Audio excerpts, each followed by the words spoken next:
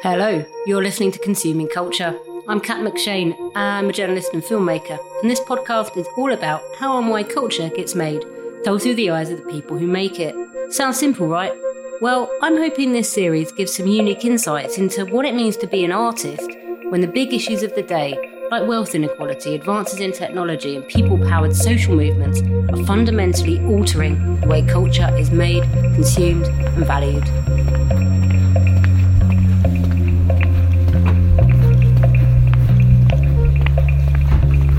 I've come to an industrial estate in an otherwise quite suburban part of northeast London. This is where the designer Max Allen lives and works. The anonymous outside is a far cry from what I'm anticipating inside. Max's work is mostly known for being a kaleidoscope of colour and general reverence that stands out in the serious world of fashion.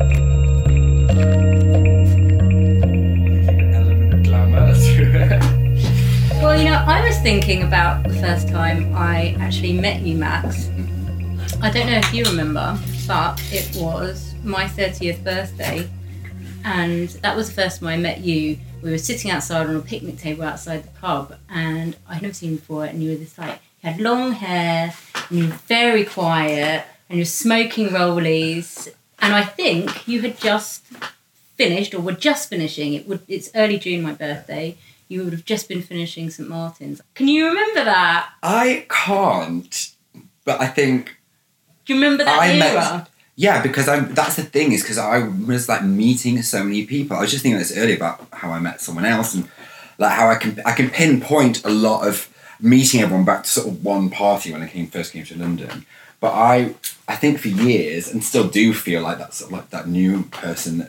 But I was meeting so many busy people at the time, and throwing myself into it. And so I remember that time. I remember the time in which I met you, but specifics are blown. Also because I was, getting high quite a lot back then as well. It all goes back into one. Yeah, so I met you back then, and I was wondering where your head was at when you were finishing up at St Martin's, and what you were thinking about what your career was gonna look like, or what you wanted at that point.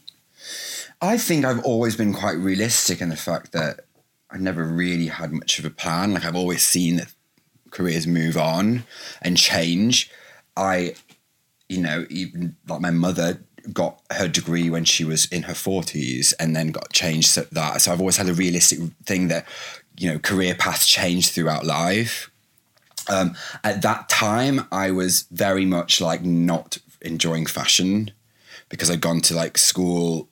I thought I went to St Martin's thinking it was going to be like, 80s, 90s art college, but really it was like a fashion university, and there was a lot of, I think my generation was when fashion became an accessible, real industry to tell your parents. Previously, like, kids used to have to go and to study like art history and then would go to fashion, if you understand. So I had a lot of kids that come from like A levels that weren't perhaps as rebellious as I thought they would be, that were kind of seeing that, they were like planning these careers at Phoebe Philo or Celine or these sort of posh things, which seemed so alien to me when I was straight from Derbyshire, from like working in bars, was still working in bars. And I was looking at London as being like, oh my God, this is a tool in which I can meet 1,000 people and I can sit with, different drag queens and queer people every night. And had no interest in the path of fashion is really to go to Paris or to New York and make a proper money. So at that time, I think I was just kind of relieved to be not studying, I guess. Not that I hated studying. But I was just bloody excited to be able to be going out and having as much fun as I was and meeting the people that I was. So even as a small boy, as a little Max, was it always fashion? I think so. I realise in recent years that I'm totally more of an artist. I use fashion as like a thing. I guess we can talk about that further on. But I've always been like dressing up, kind of creative. I think my mother had nannied most of her life and therefore had nannied from quite liberal middle-class families in Toronto. So she had learned this, I guess what you'd call it, like genderless bringing up. So when I was young, I had a dressing up box and I would wear perhaps a pink dress and a Batman mask, and was always kind of encouraged to be that, but then when I got to a certain age, I remember my mother's being like, well, you can't dress like this all the time because people will think you're a weirdo. So I think she unleashed a dragon that then was very hard to put back in. And I remember, I've always really enjoyed clothes and dressing up. And I guess I figured out that was an industry in my teenage years. I think in the late 90s, early millennium, especially on the early millennium, fashion was a lot more like democratic. I think that it was the one time that fashion magazines, you were seeing money put into like poorer people and independent designers, and fashion shoots were like a pair of jeans and then like a ripped top and things that you could actually access, because fashion has always historically been for like rich people. But around that time, you were like looking at Kate Moss wearing a bunch of jewelry from maybe Judy Blaine, which I could emulate at home, and a pair of ripped jeans, which I could, figure out on a sewing machine at home. And so I think that I saw this demographic fashion and felt a way in. What? That when I got into it at Samoans, I realised it wasn't that. It was a lot of rich people trying to get jobs in other rich houses, which is when I ran away from it again. And understand, I think, the nature of art as a way to go ahead, I think. What was an early childhood Max Allen creation? Remember one? Well, you know what?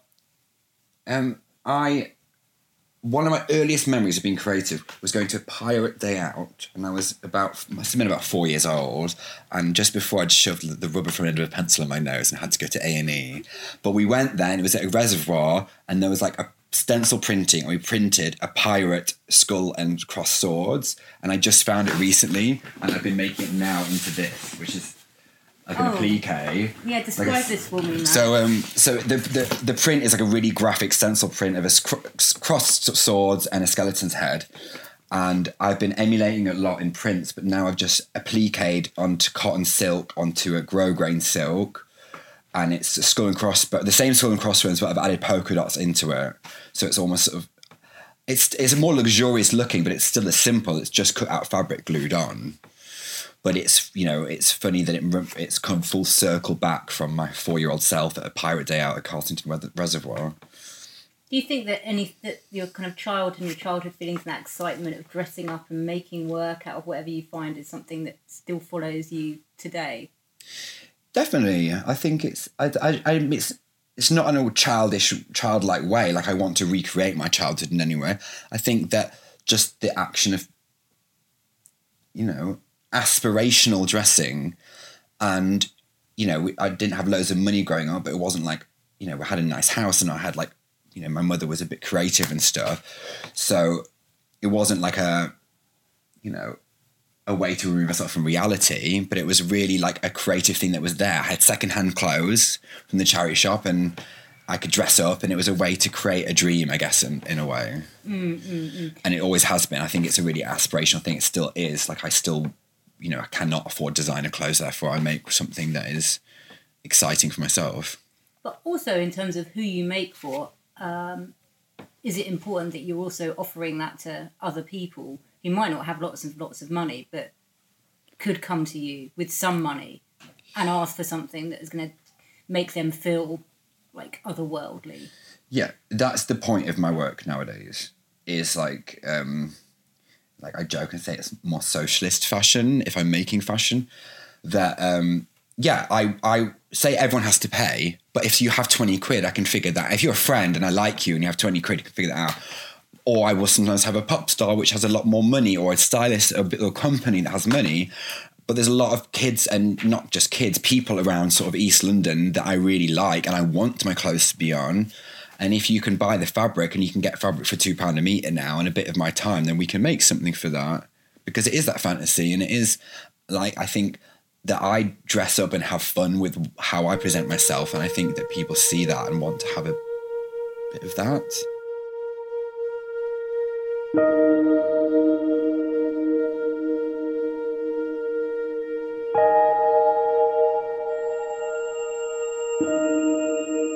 One thing I thought we could do is just have a little tour around this studio. Maybe we could go kind of kind of around Okay. it, because we've got a lot going on. So if you can just describe it in as much detail as you can. Obviously, here we've got a picture wall with lots and lots of printouts that have been cut out and all sort of stuck up on the wall in front. I can see all sorts of references. I wonder if you can point some out. Oh, there's Björk. Generally, I have to print everything off. I'm very binary as an artist. I have to. Is it binary? Is that hands-on? When I have to literally be Tactile. Tactile. Yeah. I can't. I hate digital. Like, I will collect all these images online, but I have to go and print them off. And I make a file each year where I kind of put all my research from the year into one thing and maybe go and print it all off, which seems wasteful of paper, but I use it all. And it's really important for me to get it off or else onto the wall, or else it sits in my brain and rots. But I generally organise it in a weird way, and this is how I organise my work and the references. Mm-hmm. So down here there'll be like, if this is sort of things that could work into a plique and an embellishment. These are accessories around here. This is styling. So these are sort of energy images that I like, that I think about, that when a stylist comes, I'm like, I quite like how this looks as a whole. Okay. And then, yeah, of course, I like to have all my fabric really on view. Everything here, there's nothing is hidden behind a cupboard door. Because I like when stuff drops to the floor like this and you see like, oh wait, that colour's really nice with that colour. And then I go off in a tangent one day and make something like that, which might not be used, but I hate the fun. And I see myself as like kind of drawing or painting and how that is. Yeah. Dropping stuff around and seeing what goes with what. And what else have we got around here? So this is more fabrics over here. Well, these are some things I made, half-made, okay. And these are things from charity shops that are like things that I can customise, or things that I perhaps things that I just find interesting how they've been made, and I buy from, it's just this dress has little triangle go-days in, which is a nice way, and it's just been stitched in quite roughly. There's these old swim shorts, which I stole from an ex-boyfriend years ago. They're cute. And they're striping, they've got a picture of a ship on, but it works exactly. I've sewn on this old CD cover of Too Many DJs in a similar way. So that's had like just a clashing print just on that and something stuck on. You're an absolute magpie then. Definitely. But I do organise it, and there is like rhyming the reason, I do believe. I'm not a hoarder that much, I hope.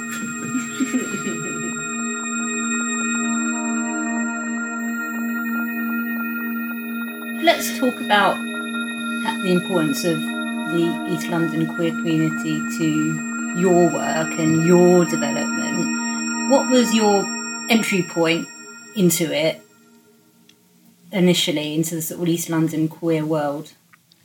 I think I subconsciously knew a lot about it from magazines. So I remember having a picture of Johnny Rue, Radio Egypt, where they were all like these sort of, creative drag queens hanging in like an old churchyard or something.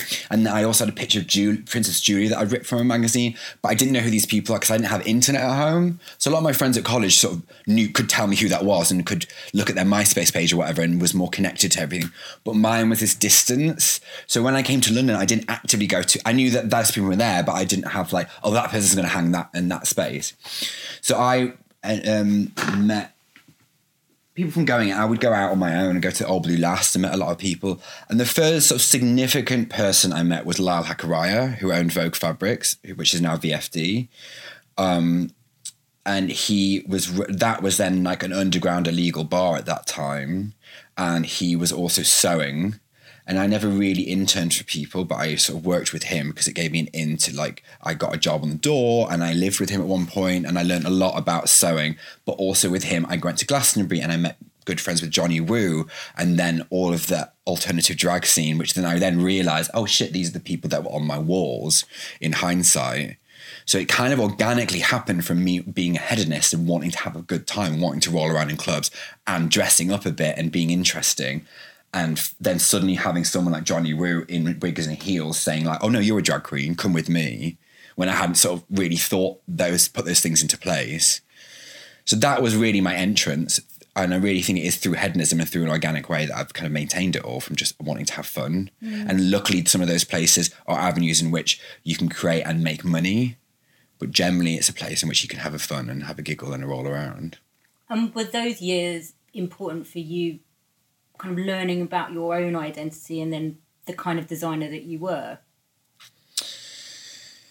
I think in hindsight now, I've really understood why I'm an artist, in the fact that when I was at university at St. Martin's, I had I really had really good teachers. And Heather, who's now head of women's wear, I did fashion design with marketing because I needed something extra because I'd done fashion before. And she kept saying to me, like, Max, we know you're going out and doing these parties and we know that you're known around the scene. So you've got, the marketing is to bring those things together. But the time I saw partying as, if I've got to do fashion, I've got to be serious. I've really got to do this. And that the queerness wasn't part of it. And my voice and my anarchy and the fact that I would go and, shout about something and wear something. It's only recently that I've put those things together that I realised that those things is the work of an artist, and that I can hone those skills. Like, the clothing is sort of my business. Fashion is like a business thing, and is the most easy way to garner attention, I guess. But those years I realised that being an anarchic and doing drag, making clothes, writing as well can all come together. And what about the connections that you made? Have any of those connections also turned into customers? Oh yeah, most of them. I think majority of the people, I think my work is really only makes sense when you know me. So yeah, generally it is people that I know. And then from those people then, because some of them are well-known people, that has given me validation and for more financially successful jobs. So for example, like, I'll work with a drag queen that will then give me attention from a pop star, and that pop star will then get me attention from an advertising company who need a dress for the back of a trainer advert or something. Yeah, why does someone come to Max Allen for a dress? I think that I work against the grain, that there are lots of people doing one-off pieces, but I think that how I work, making one-off pieces for the client, and because my work has such a strong aesthetic of my own, that I know that people can come and trust in, or I will give them something that fits them, but it'll be very obviously Max Allen. And how would you describe the Max Allen piece of work, if it's possible? It's not generally concerned with fashion. It's not generally concerned with, like, the desire to show how tasteful you are, perhaps. It's really, I want to feel the fantasy in which it to be colourful and bright and big. But to get there, I use quite affordable processes, like applique, and I hand screen print, and I use cheap fabrics. And because of using cheap fabrics, I put a lot of process into them. So they end up almost being, what you can in some way call couture, in the fact that that's been really hand worked into. But realistically, it's all £1 fabric, and it's from a broken sewing machine, and it's made by myself in my studio. So I think that people, if you have the eye, see that there is a lot of worth in that, and there's a lot of interest in that. And that it's not the most finessed garment, but in the sense of creativity, it's like a very finished piece. So if someone had, how much is that process dictated by the amount of money that people have and also your own personal resources? Or is that a choice because that's how you design and that's how you prefer to design and make work? For starters, I prefer to have ethics. Therefore, I want to pay everyone at least £10 an hour living wage if you work with me. I have occasionally used an intern when the time is right, but generally I pay everyone. So if you can't afford it, we have to be realistic in what we can make. I think that we need to, especially in fashion and in art, we need to start being realistic with what is accessible for certain amounts of money if we're going to pay people properly. And there's often that I've made a massive dress for someone and realised that I paid myself about £5 an hour because the hours it's took. But I know that I've only paid myself that and I've not relied on the work of other people. So that is the main thing for me. I think that we have to be realistic. I really enjoy creating as an artist, and I really like having dialogue with people. Therefore, if I like you and really into you and I know that you do not have much money, then I will work with you. Generally, I know that a lot of people have a lot more, like in the sense of stylists or magazines or businesses have a lot more money than they say. And I think it's that about the redistribution of the wealth for me. Sometimes I don't get loads of jobs, but sometimes I'll get an advertising job that'll be a larger amount, which means that I can spend an extra 3 days making something for a poorer drag queen because I enjoy it. And then that drag queen will then, because that dress will be fabulous and more creative and be shown, will probably get me more jobs again. It's that balance and that flow between the two. Yeah. I think my work needs to be hedonistic. It needs to be worn by crazy people in order for it to then me to get the opportunity then to get a bigger, larger amount of money where I can hire 2 seamstresses to make a finessed red silk corset. So do you sort of play around with a whole range of materials in terms of expense dictated by the amount of money that your client has? Yeah, I mean, if you look around, I generally collect fabrics a lot. So I generally don't ever buy really expensive fabrics because I like volume and I like to have lots of collage and I like to be able to work in a process where there's lots of colour around me. And if you want, because I work in costume, it doesn't always need to be the most luxurious fabrics. A lot of my work is costume for film or for stage. Therefore, like, we want something big and impactful. You can get like polyester satin, which on stage looks as beautiful. And if you process it and you pleat it and you add a plique, you can make this massive dress for like 100 quid's worth of fabric. Whereas if you want to get the real fabric, satin or silk, it costs 50 quid a metre anyway. And you only get a column dress. So I think that relates to being the fantasy. I think the fantasy comes only through looking for cheaper fabrics and looking for alternative ways to make something and not obsessing about the finesse. Because, yeah, I've worked on big costume shows, big Victorian dresses and stuff. Often they're made of curtain fabrics and they're not finished on the inside. But on TV, they look incredible. And that's a lot of my learning process too. So you're creating that illusion as well. Exactly, it's illusion. You know, I come from being a drag queen. It is drag. It's like costume is like, let's spend my Saturday running up something from a charity shop to be wild and will look good in club, but can also fall to bits in a minute. Mm-hmm. Not that my clothes do, but I have the access to make something amazing and brilliant. But why do we want to line something if you're going to wear it a couple of times? Why do we want the amazing picture? And if you're going to be dragging yourself up the high road the next morning.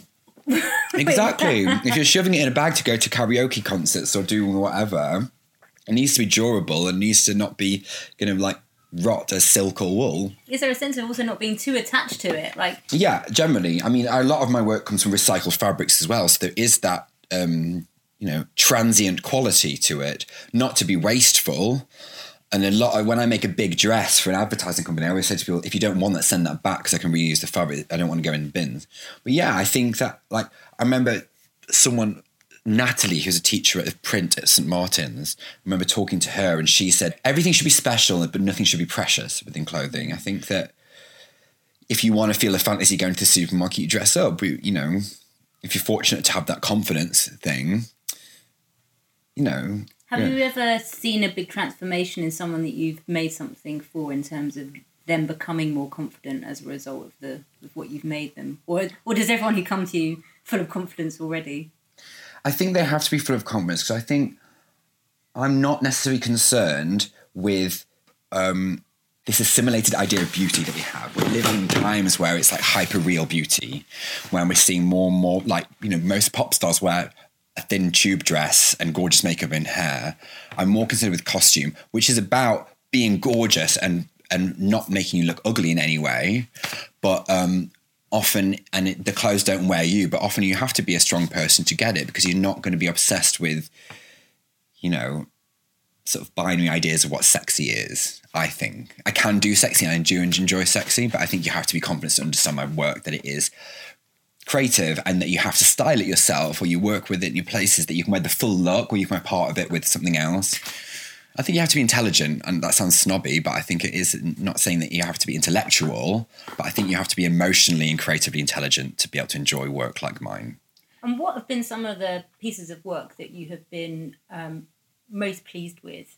Okay, I made an outfit for Shy Girl, who was incredible, musician, singer, writer,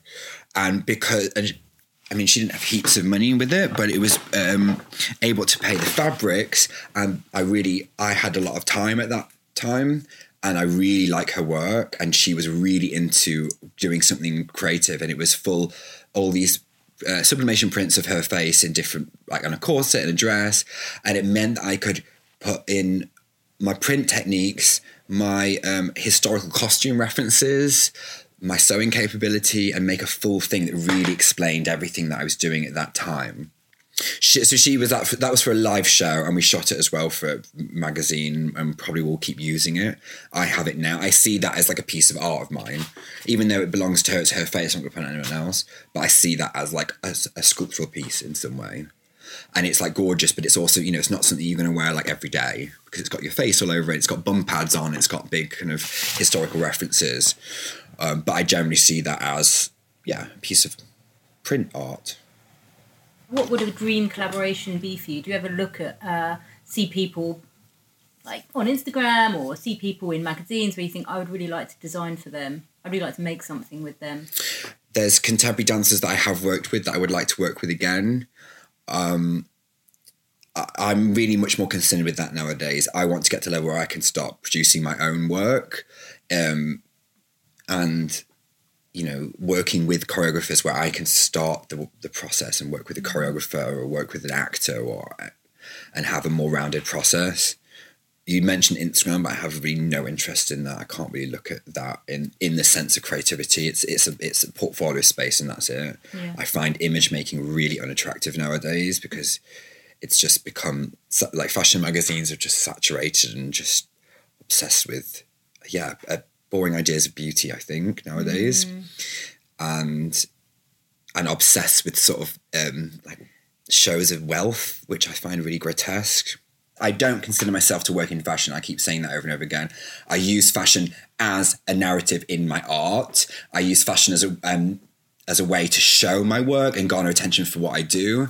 But I found myself so disconnected to it. I used to get very angry and shout about it online, and now I've realised, oh wait, it's not for me. It's for rich people. But even down to trendy magazines, you know, we have like, you know, quote unquote cool kid stylists that are doing shoots that are sort of ugly and arty and a bit weird, but they're still using like Chanel and stuff. And that's the complete opposite of what I want to do. I would rather use something cheap to try and have some extravagant dream rather than use incredibly expensive things to shoot on sort of a weirdly unattractive model in a really gross background and try and make it look like punky or something. I say to anyone that works in fashion now, you don't really work in fashion, you just work in advertising. Because realistically, fashion magazines are just advertising. They're just sandwiched between an advert for, you know, rich watches or blood diamonds or expensive perfume. And most of those people, that's their creative job. And most of their real jobs are just doing advertising campaigns behind that. And that's fine for them.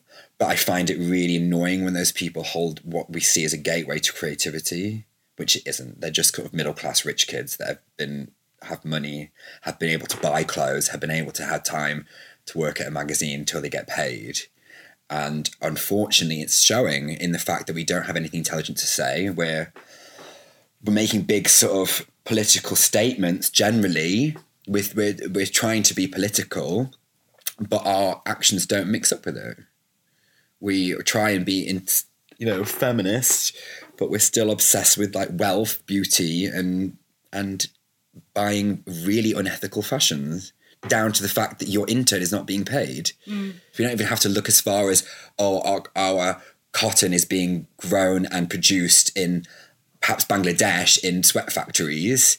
We don't have to think that far away. We literally look to the left of us, and most people are sending me that to pick up clothes, an unpaid intern, to work for something like Dazed, which has money. Those shoots do have money. I find it really strange that we can, pretend to have some kind of politics if that's the industry we're creating. And if they don't have the money, then you shouldn't be doing it. I think we need to start looking realistically to what is produced in London rather than what is shown here and produced in other places unethically. Because actually saying that your work is more ethical because it's all handmade by you or people that you employ. Well, yeah, I mean, ethics are totally changeable person, So I can't say that I am more ethical, but I know that I stick fully to my ethics. And And that's the important thing about it. So I'm not going to sit here and say I am the most ethical designer in the world. I'm not. But I know that the things that I see as really important and the things that I shout about politically, I feel like I can match with my actions. Whereas I feel like a lot of people run on incredible amount of free labour in London and around the world. Was that something you experienced when you first graduated from St Martin's, or while you were at St Martin's? Did you feel under pressure to take free internships and to do lots of low-paid labour? No, because I just have never needed to be fit in like that. I'm lucky enough to not really to be able to think differently, and but also the fact I had to have money. I didn't have money behind me. Didn't have a wealthy family. Not that everyone does, but I had to hit the ground running, and I know how to work in service. I worked in bars, and in order for me to get creativity, that's why I worked really hard being like a drag queen and a mess and being. So I could like make an outfit for someone else whilst working in the bar and have a balance of those things. But I knew that I was always going to get paid. But I had no interest in going and sitting in sort of making clothes for someone that I don't know, for a rich woman who doesn't theoretically exist because you're just selling the perfume, really. That's unfortunately what fashion is majority nowadays. Well, this is the thing. Like a lot of people, including myself, would probably never dream of asking or considering that a piece of handmade fashion is something that is accessible to them, because you think of that and you think couture, you think, you kind of think it's out of reach. It's something that you've seen on catwalks, but isn't something for like a sort of mortal person. Is it important to you that you are accessible to a broader range of people than just those people who would do have thousands and thousands of pounds to spend on a piece of couture fashion? Well, I think that's exactly why I do it, because I want those people to, be the most best dressed and the coolest. Poor people are the most creative people generally.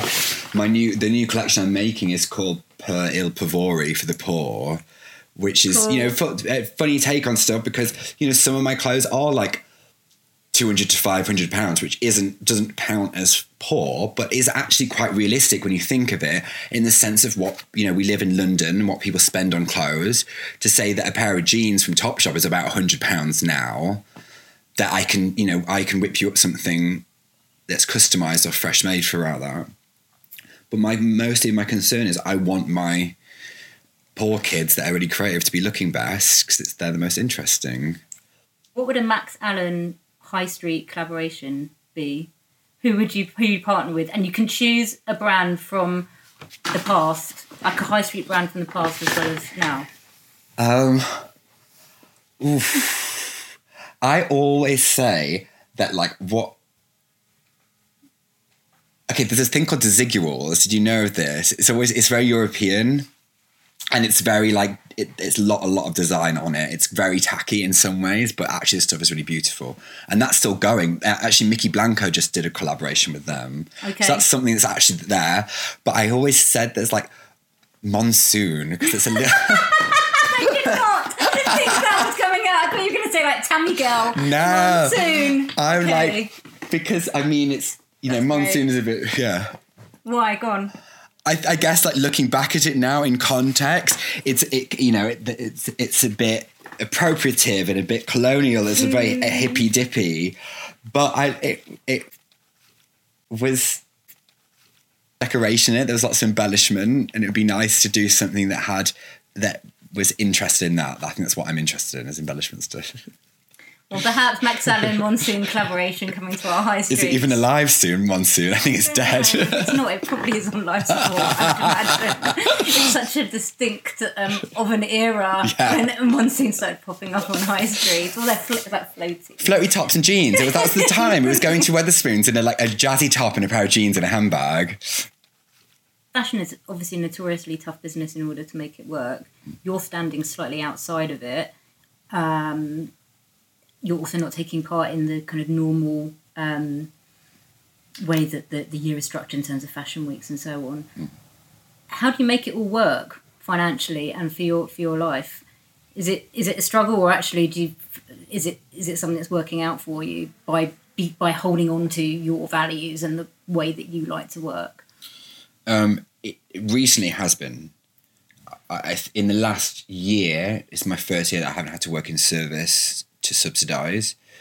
And just before Corona, I'd got to a point where I was earning more fluidly from job to job. I was starting to think that, I can invest a bit I was hiring people more regularly. I was realising that I could sort of perhaps get some things manufactured, so that I didn't have to constantly make everything by hand all the time, so I could have a little bit of an easier way for money. And I was thinking about having a holiday, which is kind of nice. Revolutionary. Yeah, exactly. Having a holiday that you could pay for yourself, which is fab. Obviously now it's different. I'm back to being employed and on universal credit, but I'm confident because I know that I've built that realistically, and I've built that from me being anarchic and sort of going in the long way. So I know that I have a bank of clients that are like dead set on me because they like my work. That's not because I was cool or I was fitting in at one time. So because of being sort of like tasteless and brash and crazy, I know that the people that want me really want me. That's great. And also I know that I can access money different ways. I know I can get a big job. If it isn't a big job, I know that I can make a few pairs of customized jeans for 50, 100 quid or whatever, which people are buying. You know, I think like if you work democratically, there are you access a lot more different customers rather than just the rich man or woman. And also, I guess it's helped you stay passionate about what you do, because in the process of this podcast series, spoken to artists of all kinds, and it has seemed that, and talked to them about the pressures that they have felt as a result of being involved in the industries that they are, which could be performance and it can be fine art, can be fashion design, and that a lot of people I've spoken to have felt that they, in a way, had to step away from the industry that they're in or rebelled against it in some way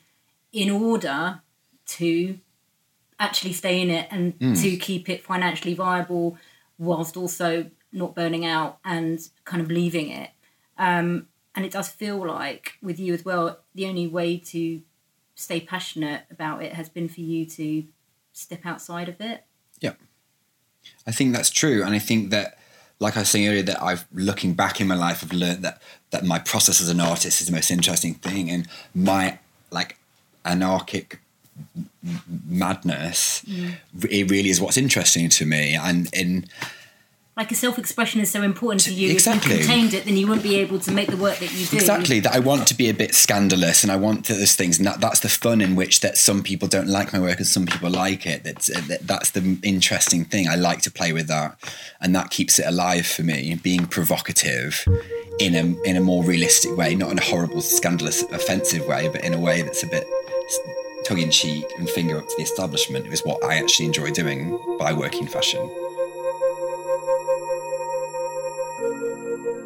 Thanks for joining us on Consuming Culture, and thanks also to my guest, Max Allen. The series was conceived and produced by me, Kat McShane. Editing was by Dan Bolger. Make sure to visit us on Instagram, where you can see artwork especially commissioned for the series. If you don't want to miss future shows, then please do subscribe. And if you like what you hear, we'd appreciate a rating. See you next time!